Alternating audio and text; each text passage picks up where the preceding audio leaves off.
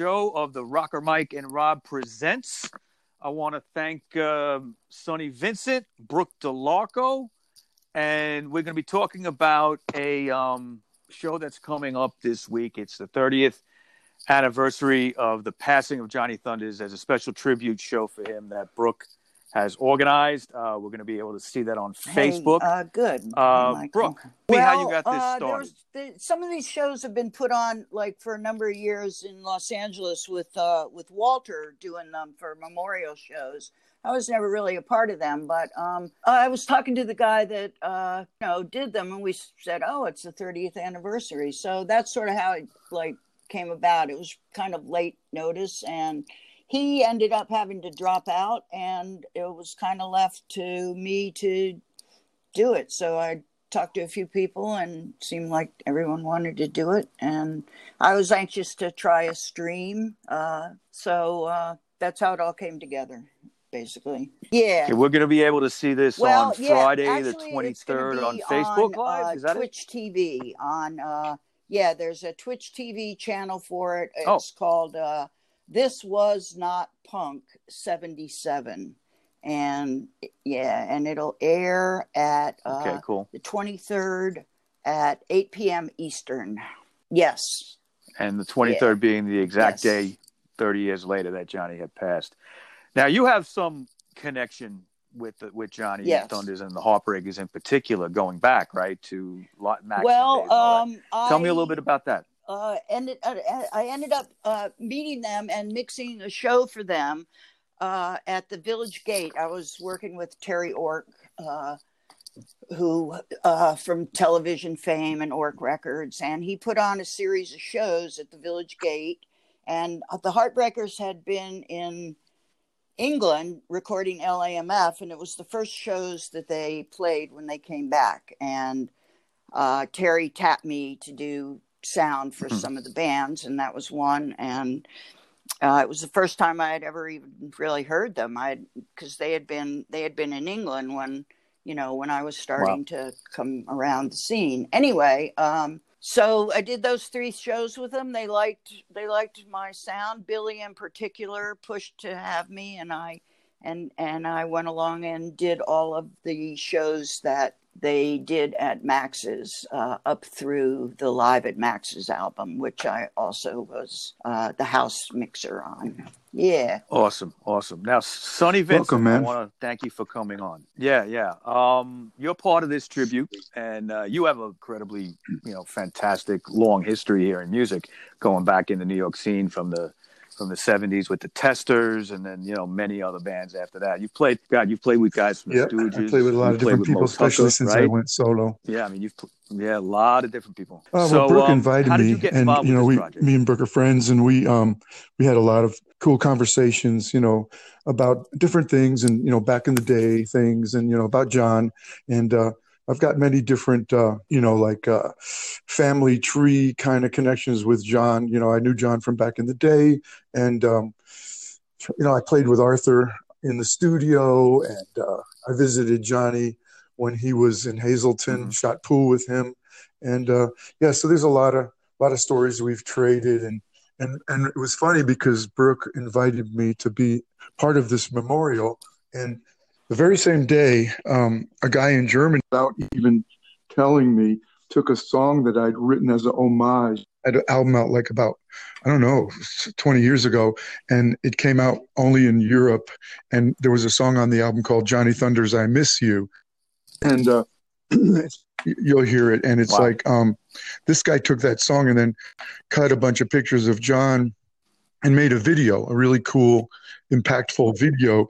The thing I liked about his video was that it showed really nice and great pictures of John. Like it's John. Sometimes, I'll be like on Facebook and there'll be pictures of John where he looks really sick. And if you knew him, you knew he was kind of not looking good and feeling sick. And people are going, "Oh, it's so great. Look at that guitar." And I was thinking, geez, but this really shines a light on his prime and, what the thing that we all knew him for. And so it's a nice, it's a nice homage where, he is presented well. And I didn't even know this guy was making it. Brooke contacted me and I said, well, maybe you want to use this. And I sent it to her and she liked it. So it was really kind of a lovely coincidence. Yeah.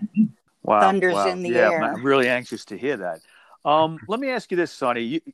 Yeah, definitely. Let me ask you this, Sonny. You know, I mean, you go back a long time, and I'm sure Johnny was a big influence on your music. He definitely was. What was the first moment you realized about, you know, his brilliance and his guitar playing? How did it influence you? That's interesting. It just kind of had like a, I don't know, like I had already been in bands in New York. Like I had a band called Liquid Diamonds and one called Fury that played with Suicide. So I was already on the scene before the scene opened up in CBGB's and Max's. And so I had my music, and I didn't have the same kind of music as, say Johnny. But, anybody that, when I later did hear John's music and, the Heartbreakers and, of course, I heard the New York Dolls and stuff. And I don't believe it had a direct influence on my groove because with Testers, we were more angular. We had more of it's hard to explain, but our stuff wasn't kind of rock and roll-y, and so, but, yeah.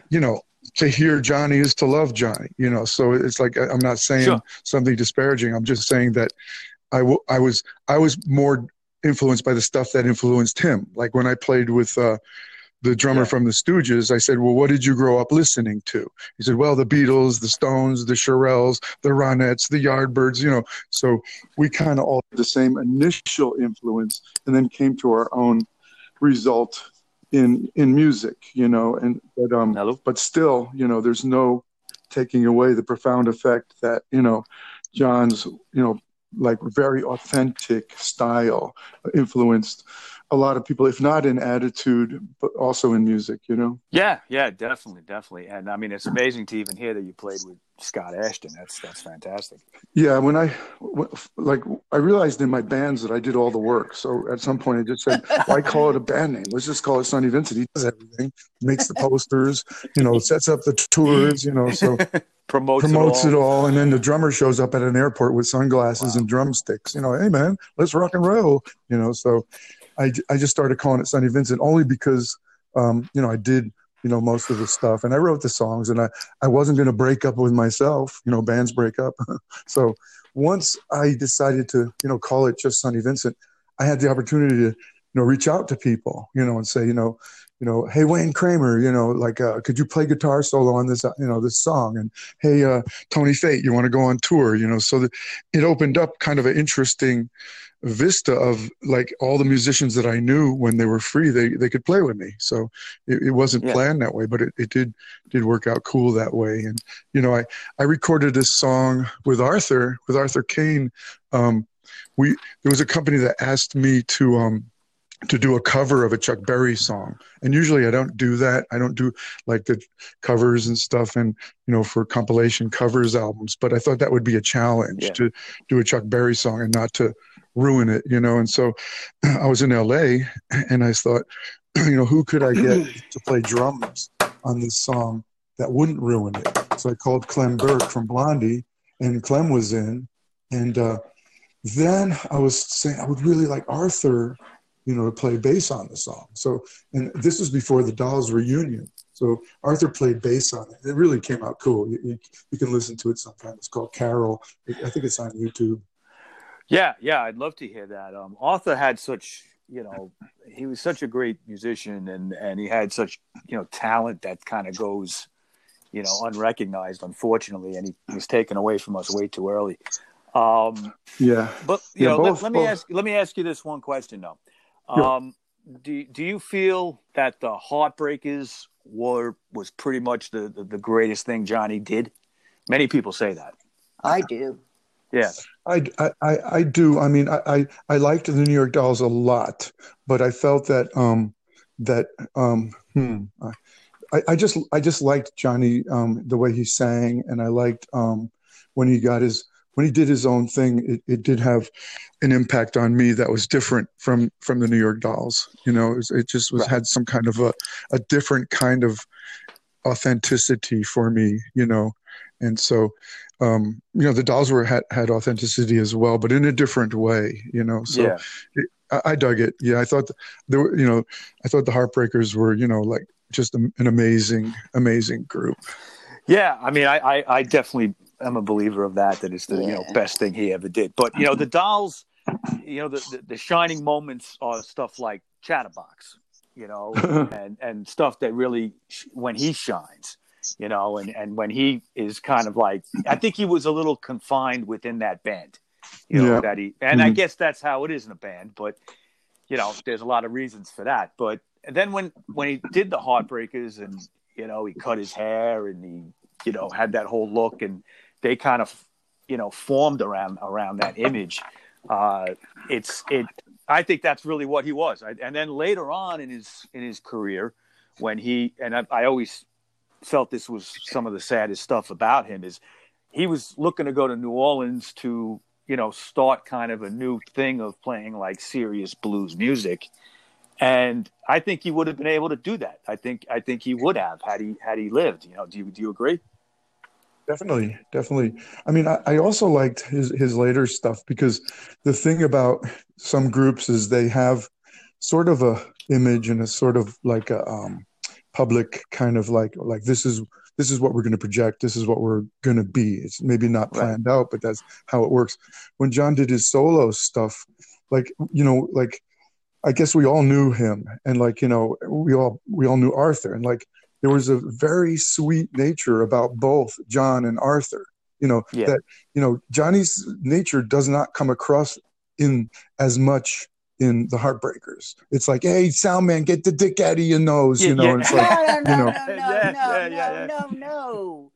It doesn't come across as, well, that's my opinion. In some of the songs it does. He called me young lady, Yeah, no, I'm saying that in the music. What I'm saying is that in the on stage, that's what I'm saying. On stage, it doesn't come.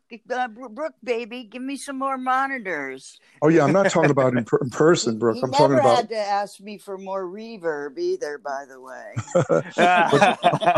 I'm just talking about in his solo music, that but sensitive nature did come through, And if a person never met Arthur, they could never know, what a sweet soul that guy was, And so there's just a certain kind of personality that, came through on John's solo stuff that didn't come through on a lot of the earlier stuff. That's what I'm saying. But in person, he was always the same guy, Well, if you listen to some of the very last stuff that he did, I mean, he was, songs like Children of People Too and Help the Homeless. And there was kind of almost a social consciousness to his music all of a sudden, at least in that song.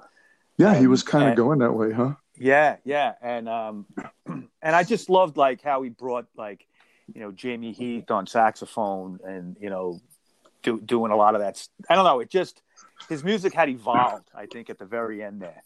And I think that, had he survived, he probably would have put, a great blues band together. He'd probably still be playing down there in some kind of review or something. Well, here's an interesting tidbit, considering New Orleans. I actually have some recordings that were probably his last recordings, just him playing guitar and singing these sketches into into a recording, and it's from New Orleans, and I don't think anyone's ever heard them before, and I'm gonna.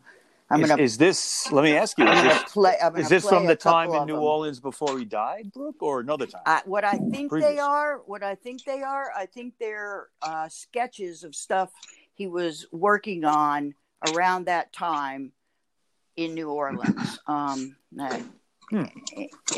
there are a couple of blues things on them. But I have a couple of them that I'm also going to add into the live stream for the show.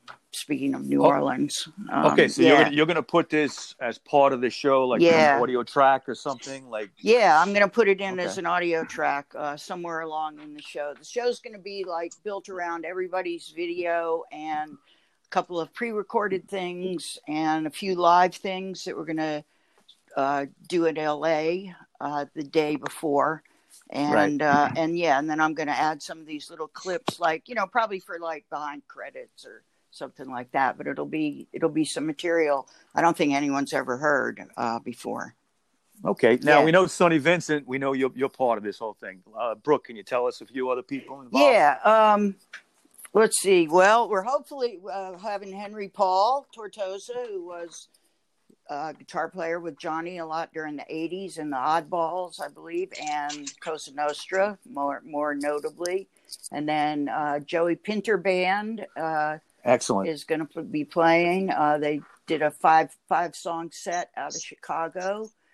Let's see, who else? Ricky Rat and Nikki Corvette are sending something in.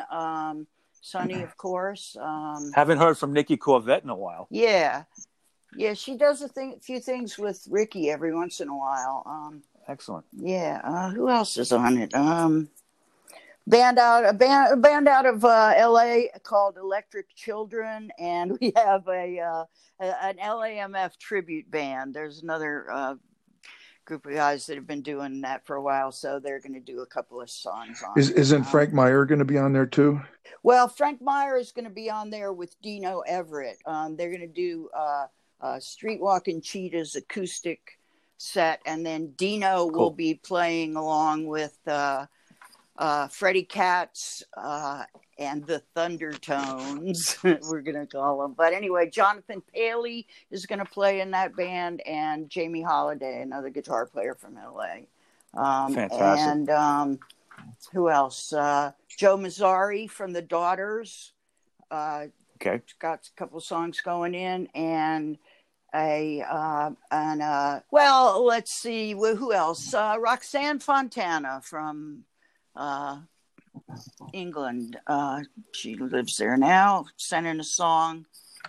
Can't Put Your Arms Around a Memory, that we've got a montage of Thunder's pictures going to. So it's really a lot of nice stuff. Sam Harris from Sweet Things out of New York. Yeah, I'm a big fan of the Sweet Things, and Sam's a nice guy. Yeah. I'm friendly with him too. Sam's coming out to LA, actually. He's doing it live for you. He's going back to back. He's doing Walter's thing, right now he's rehearsing, and then he shoots them with them, and he's getting on a plane and coming out to LA Fantastic. to do us. He's amazing, his dedication. No, he's a great kid. He's always at these kinds of things. Yeah, he is. I remember one time sitting in International Bar, which is one of my major haunts where we all hang out. That's where Rob Rossi, my partner here on the podcast, that's where he bartends. And Sammy comes in once in a while, and I remember just having a drink with this guy, and I just said to him, "How old are you?" And he after a few minutes of talking about music, and he tells me he's in his 20s, and I'm like, "Holy shit! How do you know about all these bands?" He's amazing. And then that Sweet Things band is fantastic too. The one record that they put out like 2 years ago, it's great. He did the artwork for our flyer as well. Oh, he did. Do you have a flyer now? Last time I talked to you, didn't. No, we've got it in. It just came in, sort of finalized today. Actually, if I sent you one, so take a look. Oh, you did. Okay, I'll have to look for that. You can look at your messages. That'll give you the whole lineup too. It's funny because there's so many different connections, in New York and everywhere with John. Brooke, I was just thinking about that other song that I wrote. Somebody could probably use it for one of these things, but I wrote a song one time called Scratching on the 8-Ball. And it was about my childhood and loosely about John's whole career. And you guys know the game 8-Ball. I was up in Hazleton and visiting John, and I was shooting pool with him. Actually, me and my drummer, we were shooting pool, and John, was really good at pool, and but we were playing 8-Ball, and he was playing my drummer. And on the last shot, he would say, "All right, 8-Ball in the corner pocket." And the white ball would scratch and he'd lose the whole game, or the 8-Ball would go into the wrong pocket. He'd lose the whole game. And it was like 4 games with the drummer that Johnny scratched, on the 8-Ball. So I said, "Well, let me play." And he, weirdly enough, he was scratching the same thing. He was cleaning up the table. And I was going, God, it's kind of like a metaphor for someone who probably should have been as big as the Stones, but somehow, just the opportunities just kind of flew by because of, this and that. And so, I wrote that song, and I didn't do the guitar solo on it, and I saved it. And when I went to New York, I had Walter play the guitar solo on that. So it's kind of, poignant and bittersweet to have Walter I get the playing metaphor. I see That's exactly a what recording? you're saying there. Yeah. It's called Scratching on I'd the like Eight to hear Ball. that. And Walter plays the guitar solo. And, That's like it's cool. it's kind of loosely about John. Yeah. Let me ask you, Sonny. Now it's been 30 years since Johnny died. How much of his influence do you see in today? I know you kind of were alluding to that just now, what you were saying, but where do you because even in the Lower East Side today, there's always Johnny clones somewhere. You always run into them at shows, especially the Bowery electric scene kind of bit. There's still guys like that, but where do you see his influence today? You see it in a lot of young bands in their music. You see it also in a lot of people's kind of attitude, that kind of fuck you attitude. Right. And that swagger that John had. And you see, like, and the people sort of in the know, they know that the Les Paul Jr. T model, that's all about John. Although it's weird because the guy in Green Day plays one of those, and like he's getting to be known as the Les Paul Jr. guy. So things do kind of evolve, but the people that that I know, and the young bands that are like you were talking about Sam and stuff, the young people Right. that know the real the real stuff, they do get a profound impact from John and John's music, and that kind of thing just goes on and on.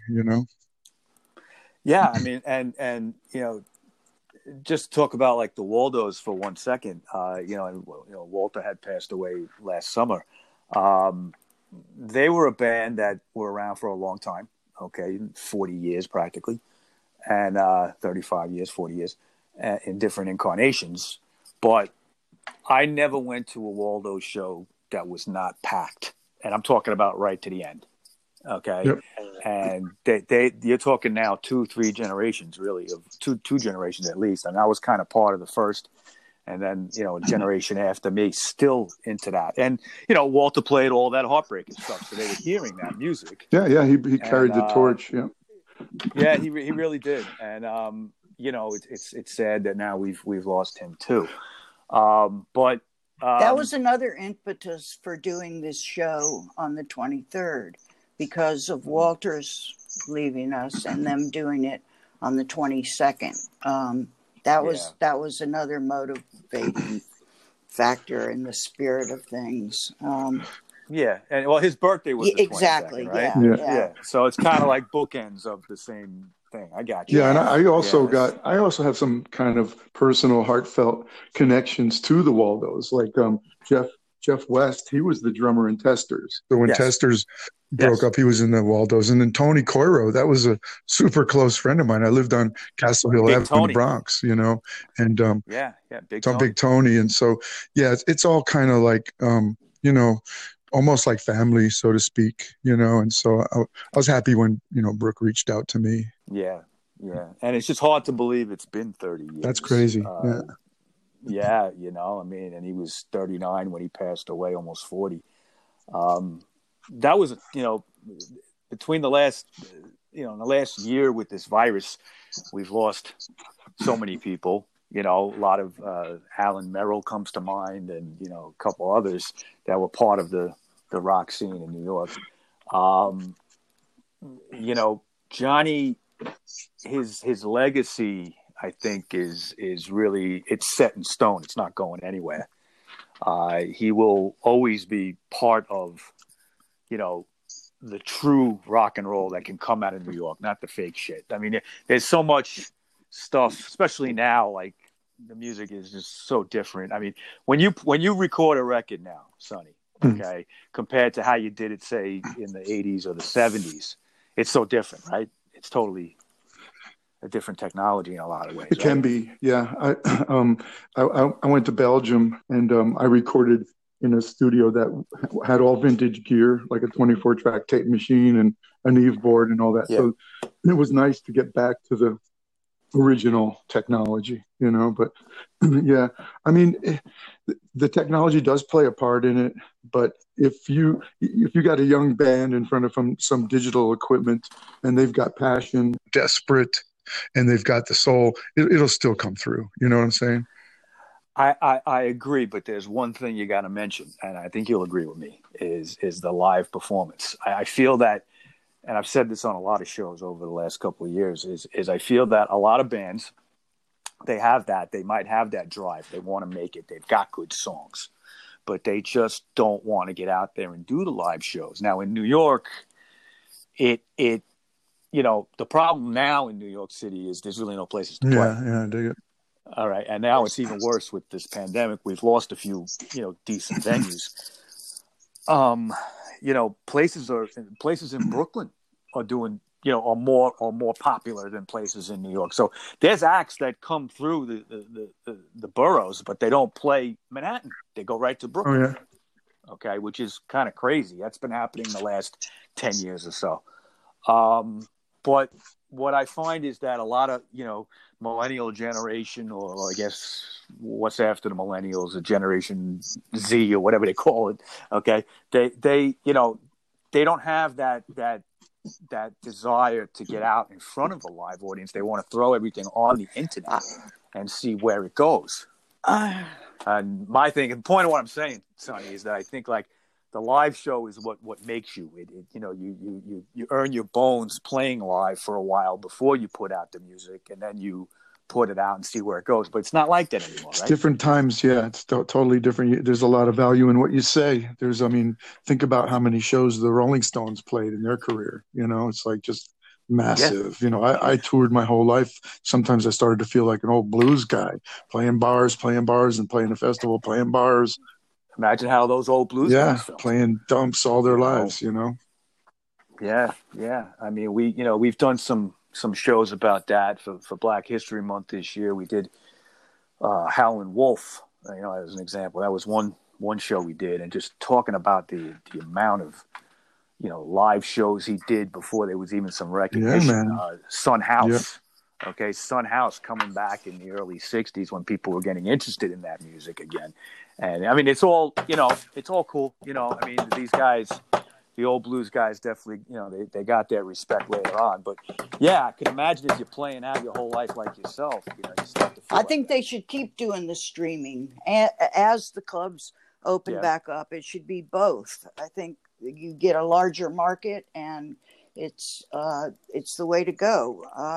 I enjoy being able to sit in my apartment and watch a show streaming out in New York that I can't be at.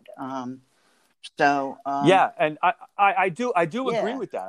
I don't have any problem with the streaming. I think that's a great way to reach more people. Yeah, well, and every club should have that. Imagine if CBGB's had streaming back in the 70s. Yeah. I mean, that would have been like, amazing. We'd have footage of all this shit. I just wish CBGB's had plumbing back in the 70s. Well, they had plumbing, but it tended to bubble up the floor. No, let's not go there. Wow. But maybe you guys, maybe when we're done, you guys can just like edit it to get some of the, some of the cool sentences and quips, because like, since there's nobody else here, I don't want it to become the Sonny Vincent show. I was just thinking that. Like, I feel a little bit. I feel a little bit uncomfortable being. No, I mean, we're talking about John. Yeah. We're talking about but maybe Johnny. just a few, clips of me and Brooke, because I really don't want it. This is for Johnny, and it's not about my career, Yeah, well, we can talk about the show a little more too. There's some things that would be nice when there would be more people, because we could get into some of the more personal, interactions with John, like stories and, just the crazy stuff that he surrounded himself with that are interesting. It's different from just the music. He had a whole crazy life that, sometimes we were privy to, and some of it was pretty kind of interesting. This might be a part to edit.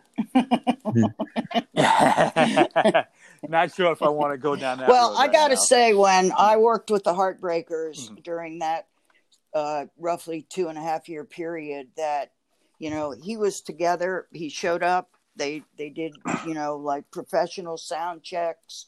It was really funny watching him and Walter banter back and forth, at sound check, is Oh, yeah. who's going to be, who's louder, and like, shut the fuck up, John, like, you're too loud. Nah, back and forth. And, he was, for my money, they were the best of all. Him and Walter, that combination, and that era of shows at Max's are the best they ever were. Again, I Yeah. couldn't agree more. I think that was the high point. Now, I was a younger guy. I didn't get to see those Right. years. I saw Johnny later on when he was a little bit, more messed up. Yeah. But that's all part of his story. But even I seen him a few times solo, and you never, they were great. They were great shows, no matter what happened. There's some great. Okay, There's he some was always great. video from Max's, from particularly a show that Paul Schinkel shot that aired on Intertube Video, Intertube, the color Intertube, one. yeah. That's a show I did, Right. and it's possible that it might see the light of day sometime, but that is really quintessential Heartbreakers and video right there. I and the have sound seen is that, good. or pieces of it, bro. Yeah, Mm-hmm. yeah. Mhm. We're trying to get it out. Hopefully Paul is giving me a piece of video of something that is not up and playing to add into the show too. So I'm hoping that he'll be able to do that, and we can sort of debut another, unseen feature footage of John. Yeah. Anything yeah. you can uncover Yeah. of Johnny Thunders is, Right. Well, it's out amazing. there. Paul's got it. I'm seeing if I can get a clip for the show. But you guys did hear that there's finally, supposedly, the original LAMF is coming out with a remastered off the original tapes. Oh, yeah. I think it's coming out for Record Store Day coming up soon. Yeah, that's, LAMF's been remixed and redone and reworked like so many times. I've got like 7 versions of the freaking album. But it's nice that they found finally that lost masters tape that they could do something with, because everything's been remastered from copies. it'll be interesting to hear. Is that true? Yeah. I would have liked to have mixed it. If you talk to Walter, he would have said there's nothing you could have do. Brooklyn's well, cursed. I know. Yeah, well, I know that's know? what he would have said, but yeah. Yeah. And to a certain degree, maybe it was, but I have no issue with all these different remixes and fine, coming out. They're interesting. They're interesting, and there are differences variations between on the them theme. that you could tell. Yeah. Definitely. Well, so Sonny, I want to thank you for You're coming welcome. in. You're welcome. Okay, and Brooke, I want to thank you for the hard work you've done putting this together. thanks.